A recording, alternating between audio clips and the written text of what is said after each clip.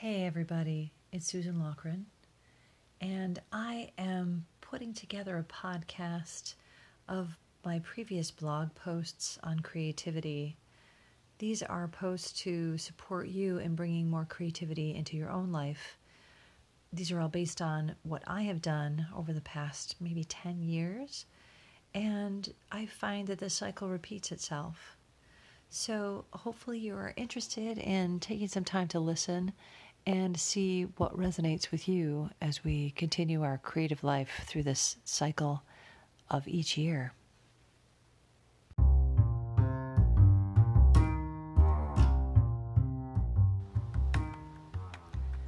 So the yin and yang of creating. For me, about the last 6 months, I've been creating visual arts for play, intuitive painting, and creating and letting my intuitive lead the way. I've been working with mandalas, with my dreams, symbols of stars have shown up, printing, watercolor. I've been working in animation and taking some classes in printing, lots and lots of play. So I've been struck by the chatter in my head that I have been exploring a lot of. It's actually helpful. I know a lot of times we think about the chatter in our head. It might be negative voices or oppressive voices or telling you about your worthiness, but these are the good chatters that as I'm creating, they sort of wander through my mind and remind me that I'm doing intuitive painting, yet how can these things start to come together? So that balancing out, I've been working a lot in the yin, in the intuitive, in the feminine, and the yang voices come through. How am I going to organize this? What's the point of it? Is there a point to it? Will I be using any of this information for other processes? So I listen to those voices because a lot of times they're pulling me up toward my higher self. So it's back to a duality, right? Yin yang.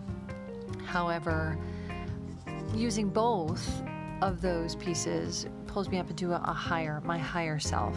So balancing out the creative pieces, and when that gets to the point where it tips into a need for organization and for planning out, then I start to bring that into play.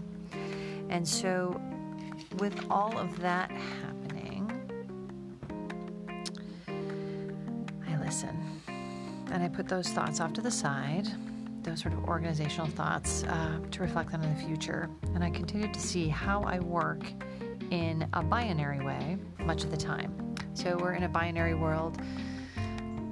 This, that, he, she, good, bad.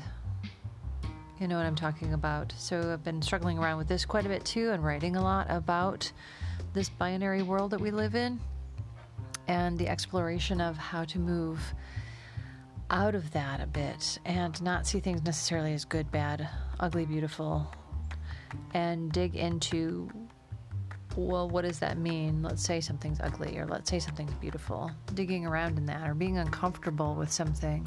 There's a lot of uncomfortableness happening too. So I'm putting that into my art. When I feel uncomfortable, I'm putting that into my art, and I'm noticing that a lot of my art in this process is not aesthetically pleasing to my eye. It's a process. It's going through recently with the printing, making shapes, printing different things using color, and I usually get to a point where everything turns into a sort of one color of all mixture, and that's usually when I stop and I'll step back and see what's showing up.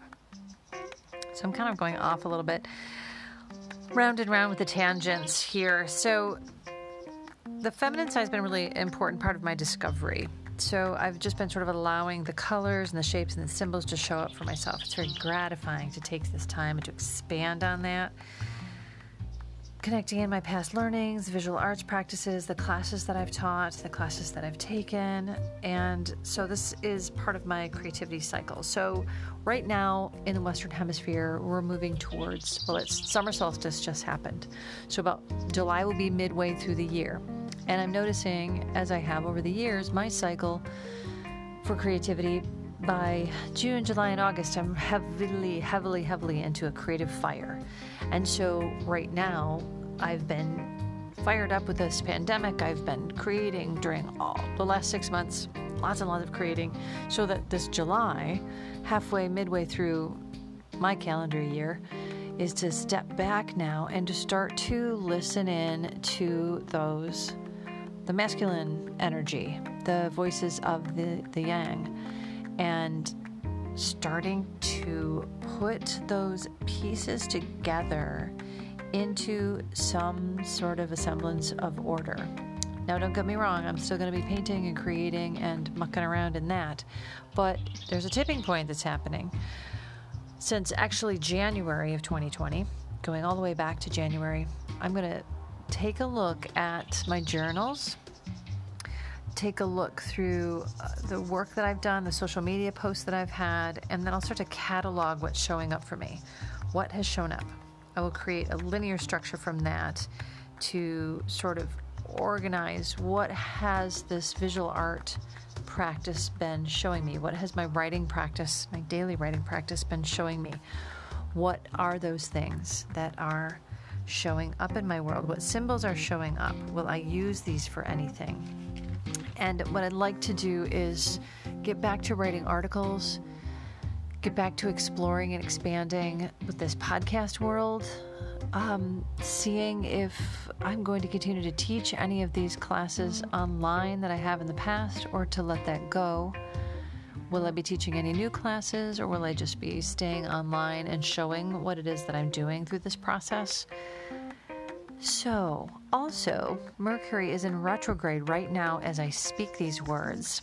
So, I've also heard there's many planets in retrograde right now. There's like 6 of them. That's something insane. Like, that doesn't happen, somebody said, since like the Revolutionary War in the United States, if you follow history and the planets. So during Mercury retrograde, it's time to revisit, reflect, renew, set those intentions. We just had a new moon, and start to see what is coming up next. So putting forward the future from this exciting place of joy in this present moment, taking this energy and moving it into the future.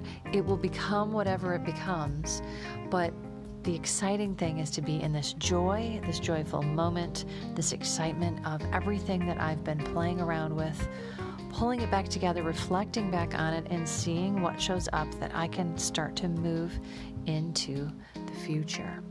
So I'm wondering, what are you noticing in these days of retrograde, reflection, creativity, halfway through our calendar year, excitement for here in the Western Hemisphere, summertime, the creative energy that comes with that, the upheaval that's happening here in the United States, but also all over the world.